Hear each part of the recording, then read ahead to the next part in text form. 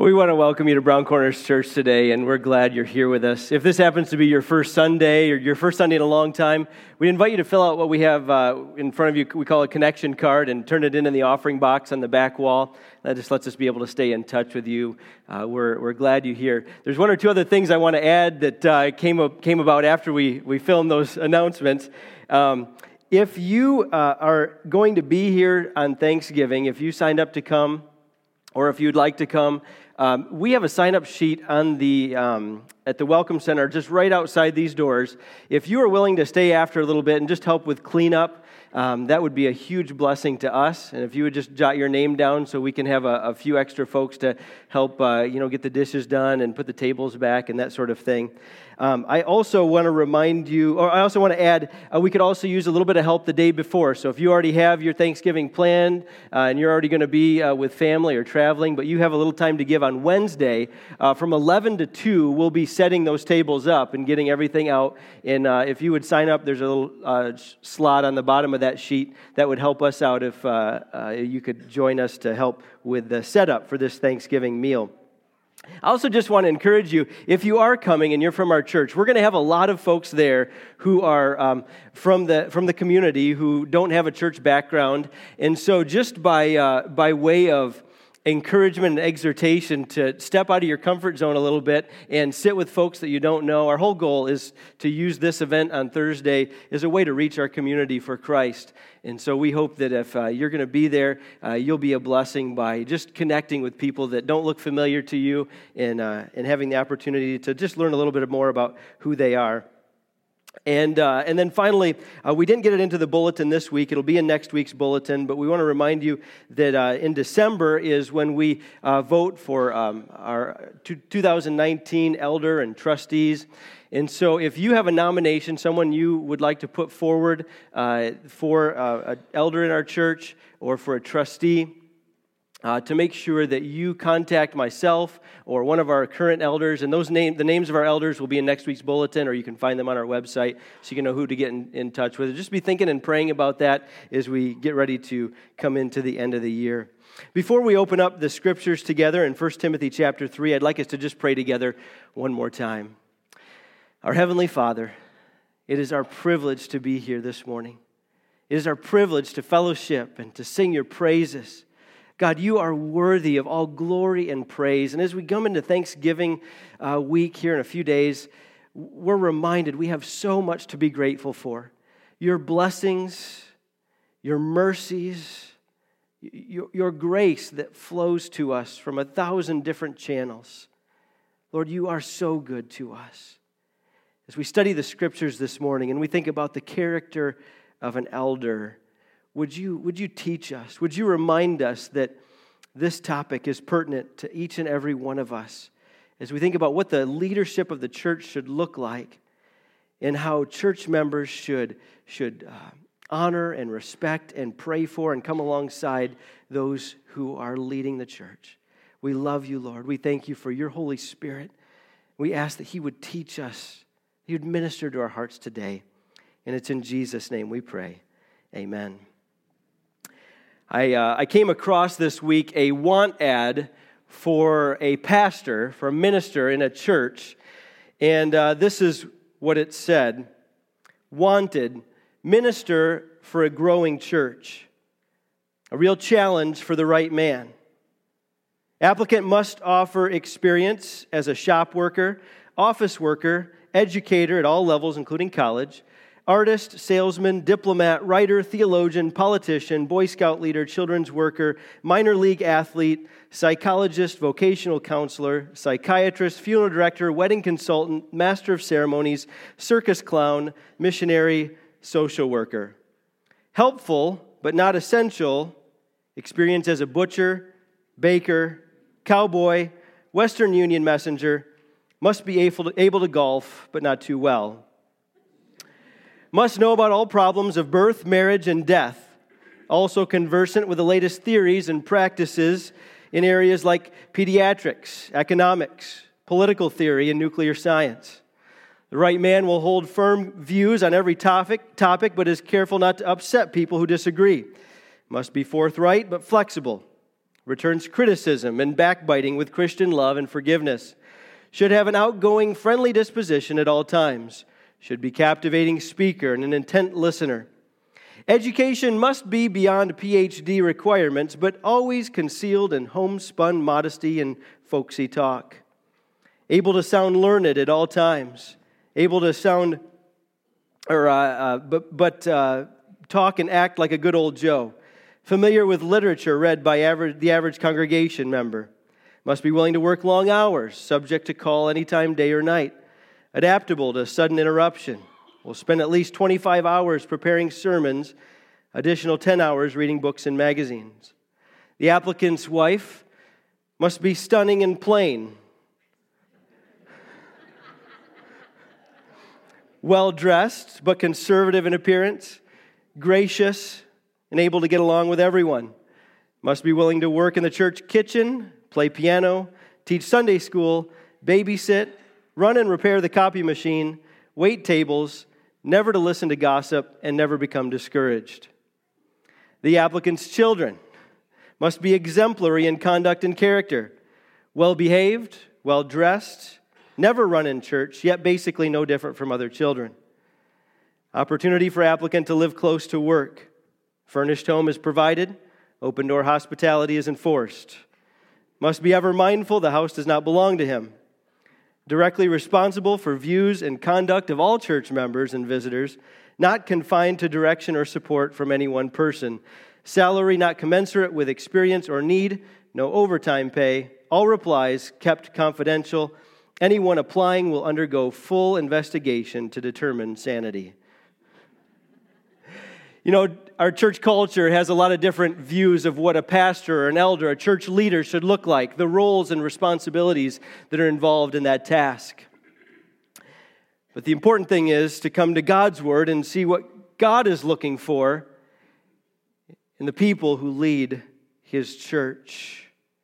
The discussion of church leadership should be important to each and every person in the church. Some believers have been encouraged greatly by their church leaders. Others have been hurt immensely in their spiritual walk by poor leaders. David Platt underscores the importance of godly leadership by saying, if church leaders are casual about God and holiness and mission, then the church will fall short in these areas. And countless numbers of people who've never heard the name of Jesus will continue to be unreached with the gospel. On the other hand, if church leaders are passionate about these biblical truths, then the church will be strengthened and, we pray, souls around the world will be transformed by the gospel through the church's witness.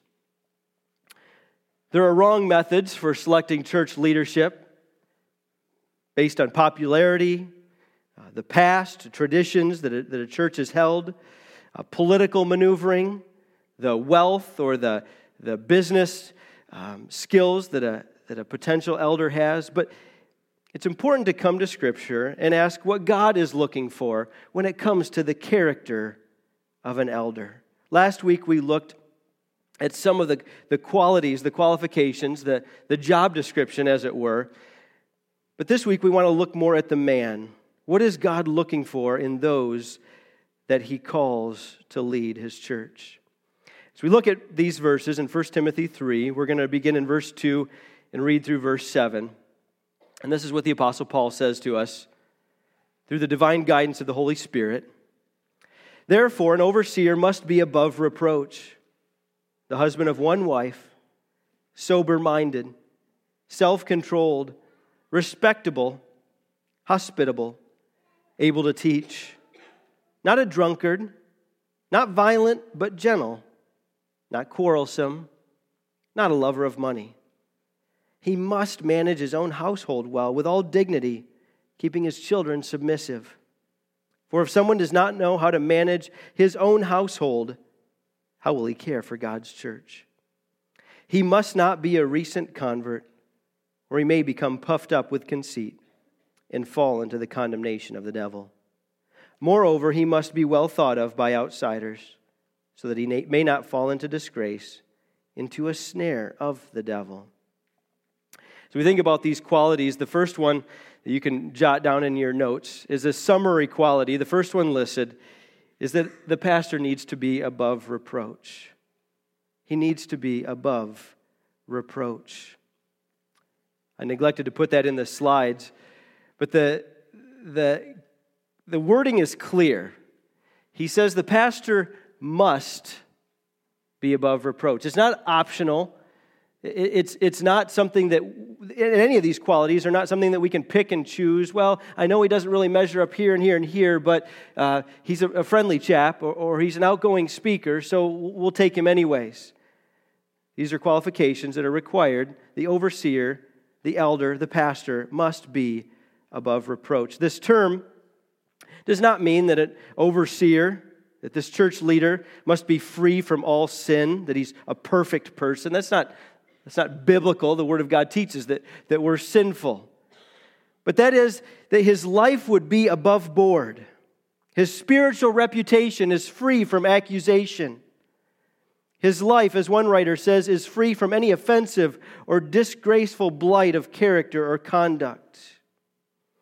You see, if Satan wants to come after a church, one of the greatest ways for him to do so is to come after the leaders of the church.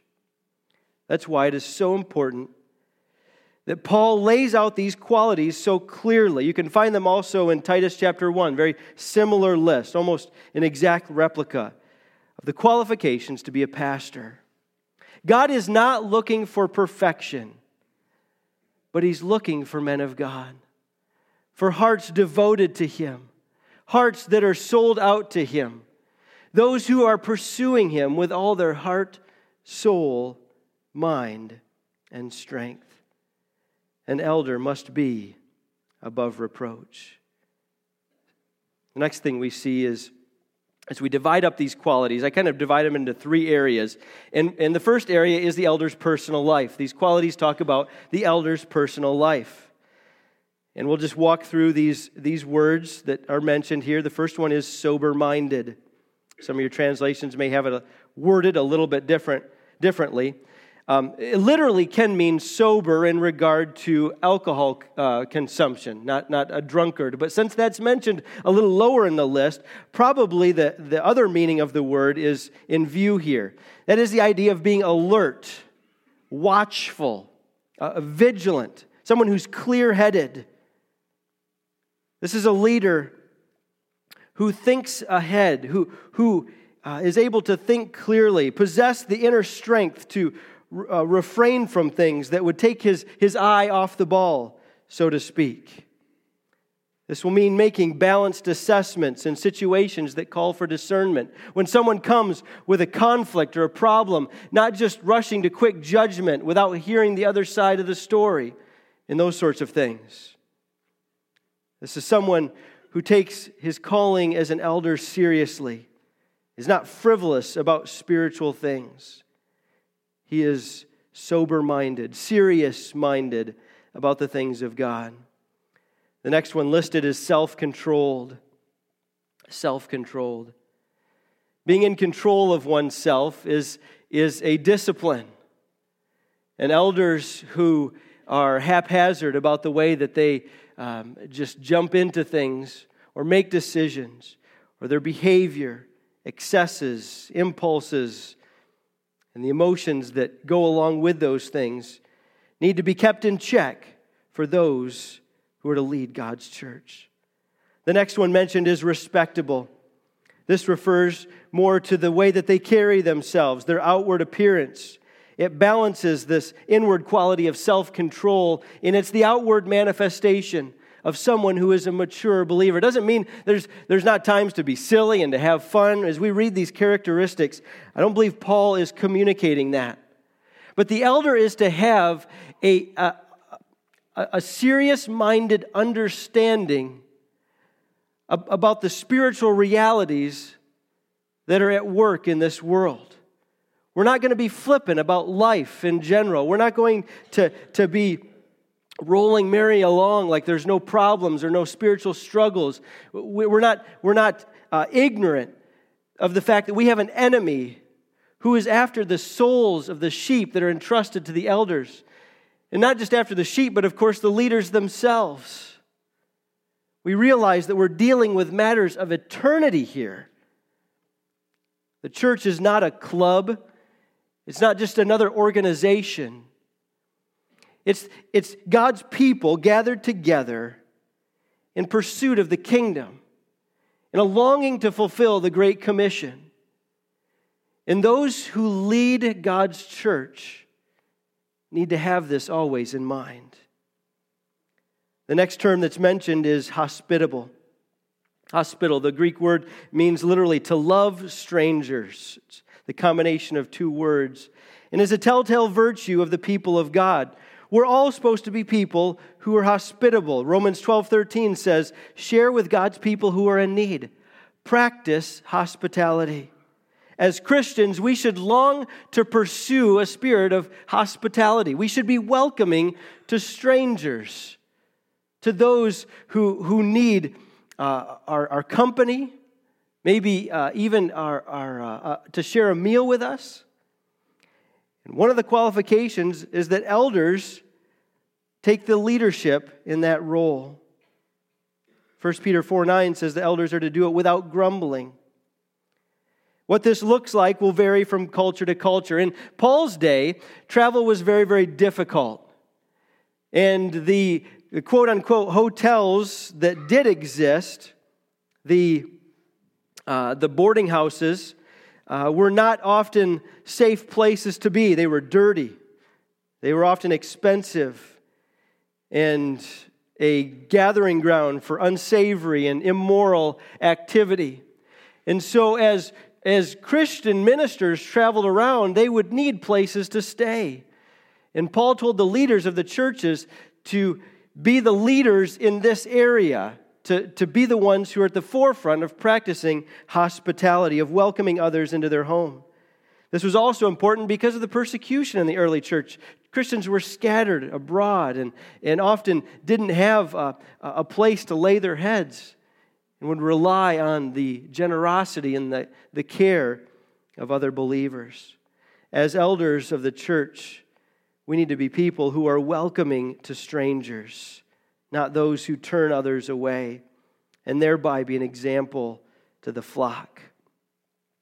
The next qualification is able to teach. This is one of the more significant qualities of an overseer. This has not, even though we're putting it under the personal life, it doesn't have so much to do with his character, but with his abilities. And this sets an elder apart from next week. We'll look at the deacons. It's this ability to teach.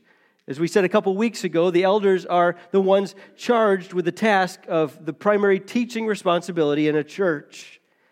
This is especially important given the false teachers that had crept in Paul's day. An elder must be able to communicate the Word of God. This does not mean that he will be Billy Graham. This does not mean that he will sell books and record podcasts and accumulate mass followings, but he has to be able to share the Word of God. We said last week that different elders are going to be able to do this at different levels. There'll be different levels of gifting. Some will be great at being able to preach and to communicate the Scriptures. But all of them need to be able to share the Word of God to someone who asks for instruction, or sometimes doesn't ask for instruction, but needs it anyways. An elder must be able to teach. The next one is not a drunkard. Not a drunkard. The elder, as we already mentioned, needs to be one who exhibits self-control. This verse here does not specifically prohibit the use of alcohol, but rather the overuse of alcohol. He says the elder must not be a drunk. I read this week that you know you're in trouble as a pastor when your accountability group is Jim Beam, Jack Daniels, and Jose Cuervo. You know, so often we deal with stress in different ways, right? We should, when we're having a difficult time, when we're feeling overwhelmed, we should turn to Jesus in those moments. But sometimes we turn to other things. Sometimes it's technology and we veg out or flip on the TV and zone out. But maybe it's other substances. A real spiritual way to go for Christians is to eat, right? To just emotionally eat. And we can joke about it, but it can become a spiritually devastating thing in our lives if it grabs a hold of our hearts and lives. And what Paul mentions here is that a pastor should not be seeking his outlet in alcohol. When a pastor is stressed and overwhelmed, he needs to turn to Jesus, just like each and every one of us do. It's just a good place to stop and ask yourself, what do I do when I'm overwhelmed and stressed out? We've got a lot of burdens. Do I go to the cross or to the refrigerator? Do I go before the throne of God or do I go to the liquor cabinet? God calls us to be people who exercise self-control. The next qualification is actually two rolled into one. He says, not violent, but gentle. Not violent, but gentle. This word violent literally means a giver of blows. Some of your older translations will say not pugnacious. I like that word. I had to look up what it meant, but I like it because it sounds like what it means. Not someone who's a bully. Not someone who's looking to pick fights, who's verbally or physically abusive. That man should not be entrusted with the care of God's people. Rather, we need to seek to model the heart and life of our Savior. He says, not violent, but gentle. Jesus in Matthew 11:29, we're told he was gentle and humble in heart. That's the heart of our Savior.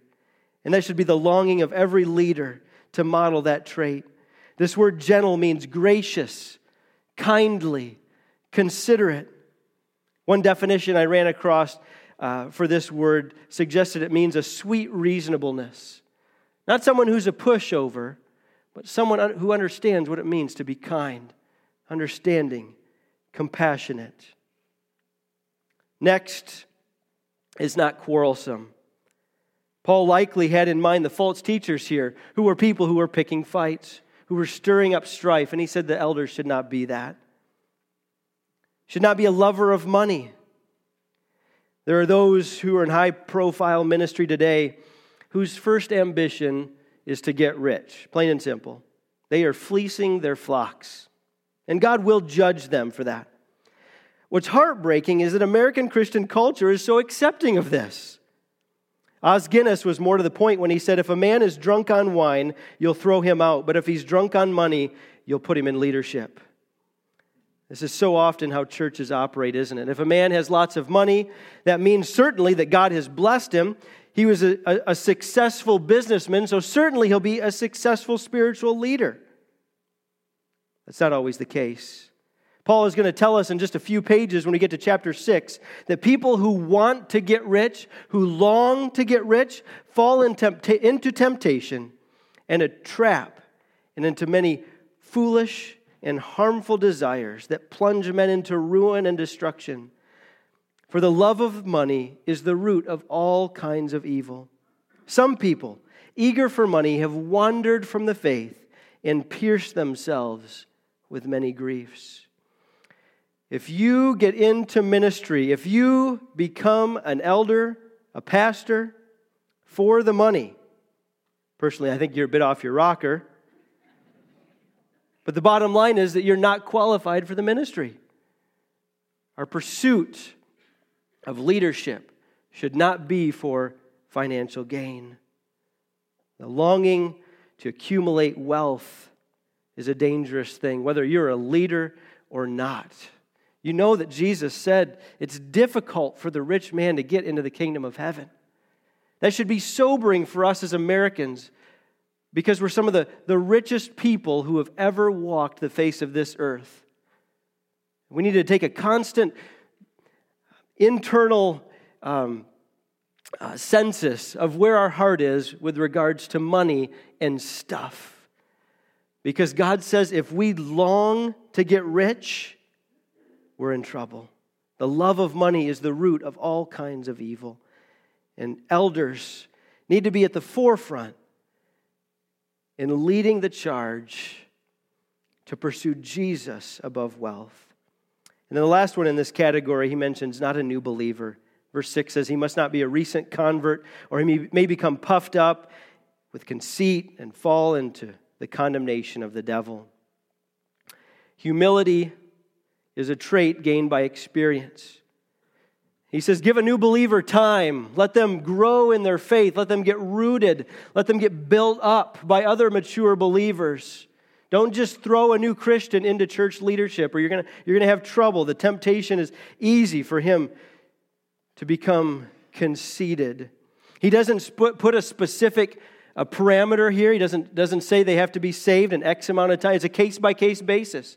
We all grow at different speeds. So make sure that you don't just throw them into the mix. What does this mean for us with regards to the elder's personal life? A leader is qualified to lead insofar as God is at work in his heart and life. Church leaders are to be models in the church. Hebrews 13:7, we mentioned last week, says for God's people to model your leader's faith. And that truth ought to weigh on anyone who aspires to lead Christ's church. We're going to look at these next two briefly. The second one is an elder's family life. An elder's family life. It says he must manage his own household well, in verse 4, with all dignity, keeping his children submissive. For if someone does not know how to manage his own household, how will he care for God's church? It's important that an elder have control in his own home. The Puritans used to refer to the household as little church. That's where it starts. That's where men, God calls us to begin our spiritual leadership, right under our own roof. If we're not doing it there, we're not going to do it under the roof of this building. We must begin as leaders at home, by teaching our family the Word of God, loving them well. It doesn't mean that your kids are going to be perfect. They're sinners just like you are. And it also doesn't mean that when an elder's adult child grows up, if he were to walk away from the faith, I don't believe that means he's disqualified from the ministry. But for those who are under his own roof, he needs to manage that well. There's another aspect of the elder's family life that I skipped over in verse 2 when it says the husband of one wife. There's a lot of debate on this phrase as to exactly what it means. The Greek phrase literally means a one-woman man. The elder needs to be a one-woman man. The interpretations of this have varied throughout history. Some have suggested that it is a prohibition against polygamy, that if you're going to be an elder, you can only have one wife.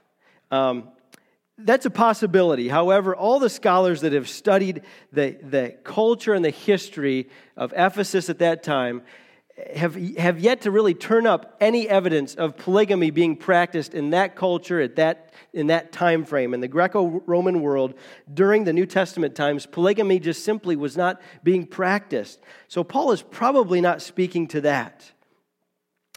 Others think that this verse prohibits divorced individuals from serving as elders, that you can only have had one wife in your life, and that's it. Well, if we take that literally, we run into some problems with those who have been widowed and remarried. Does that disqualify them? Scripture doesn't downplay marriage and remarriage in any way, shape, or form. Probably the verse is a figure of speech, a one-woman man, to refer to the elder being faithful to his wife. An elder must be devoted to the wife that God has given him. He must be a one-woman man, not with wandering eyes, but a heart and affections only for her. The NIV translates it based on this interpretation and says, is faithful to his wife. An elder is mandated to love and care for his wife. You know, it's commanded for every Christian. Every Christian man needs to love his wife well. There is no excuse for wandering eyes, for addictions to pornography. Those things must be confronted in a Christian's life. But for an elder, they're absolutely required if he is to fill that role. The elder must manage his household well, must be a one-woman man. And then finally, we see an elder's public life. An elder's public life. Verse 7 says, he must be thought well of outsiders, so that he may not fall into disgrace, into a snare of the devil. What's your reputation like out in the community, out beyond the church walls? What do people say about your life and your character? This does not mean that we will never be criticized or falsely maligned, but that none of those accusations should be able to gain traction, should be able to take hold, should have any weight or merit. An elder's public life must be exemplary. As we close, and I think about how we can apply this, I wrote down 3 things here. The first one is that we need to select elders wisely. So church, the verse 1 that we looked at last week says that it is a noble thing if you aspire to the office of an overseer. If you feel God prompting you to lead, it is a noble thing, but it is a serious thing. It's not something that should be approached willy-nilly or half-heartedly. And as a church, we need to be careful about selecting leaders. We need to go beyond the superficial and get to know their character. We also need to be realistic. We've said some pretty serious things, but if I've communicated, or if we think that this passage is communicating that God only accepts perfect people for biblical eldership, either I've miscommunicated or we've misunderstood the text. Because there's no one who will attain to this office who has attained to perfection. We're all sinners. But the heart of an elder is that as sin is pointed out in his heart, it should be a humble, teachable heart, quick to repent, quick to confess those sins, and a longing to continue to pursue Jesus. We need to select leaders wisely. Second thing I want to say to you, this is a little bit self-serving, but so be it. Please pray for the pastors and the elders of your church. If you don't, please start. And if you already do, please pray more. This is a high and noble calling, but God's standards mean that pastors and elders can lose their jobs if they don't line up here. And we know that the enemy is after leaders, longing to see them tumble.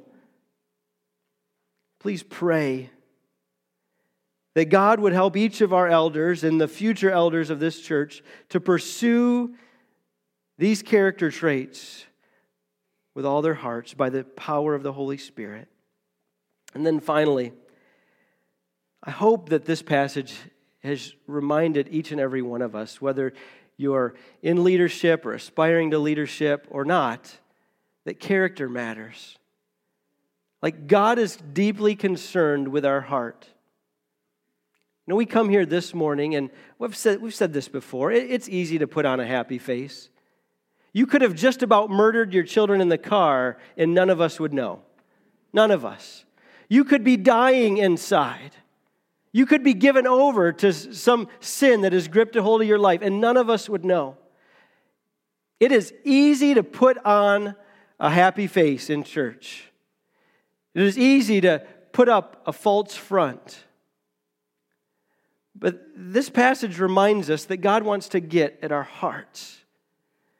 That God longs for each of us to come to Him as our Abba, as our Daddy, as our Father. And confess sin. Confess where we have failed in these areas. And then by His grace begin to pursue Him with a full-hearted devotion. And I believe as we do that, these character traits will become more and more real in the Christian's life. As we think about the character of an elder, the kinds of leaders that God wants to stand in front of His church, to lead His church, to teach His church, to be the spiritual authority in His church, may we be people who come alongside those elders and pray for them. But at the same time, seek to pursue these traits for our own lives and our own families as well. Let's pray. Our Heavenly Father, your word reminds us that it is a noble calling to lead the church. You've laid out the blueprint for what you expect of leaders. Lord, would those of us who are currently pastoring and the elders of this church pursue these traits with all of our hearts? Would we seek to be men of character? But may each of us in here be in prayer for them. And then may each of us seek to pursue these traits ourselves. You long to see your children bearing the image of the Father in our daily lives. Lord, may that be true of us. And it's in Jesus' name we pray. Amen.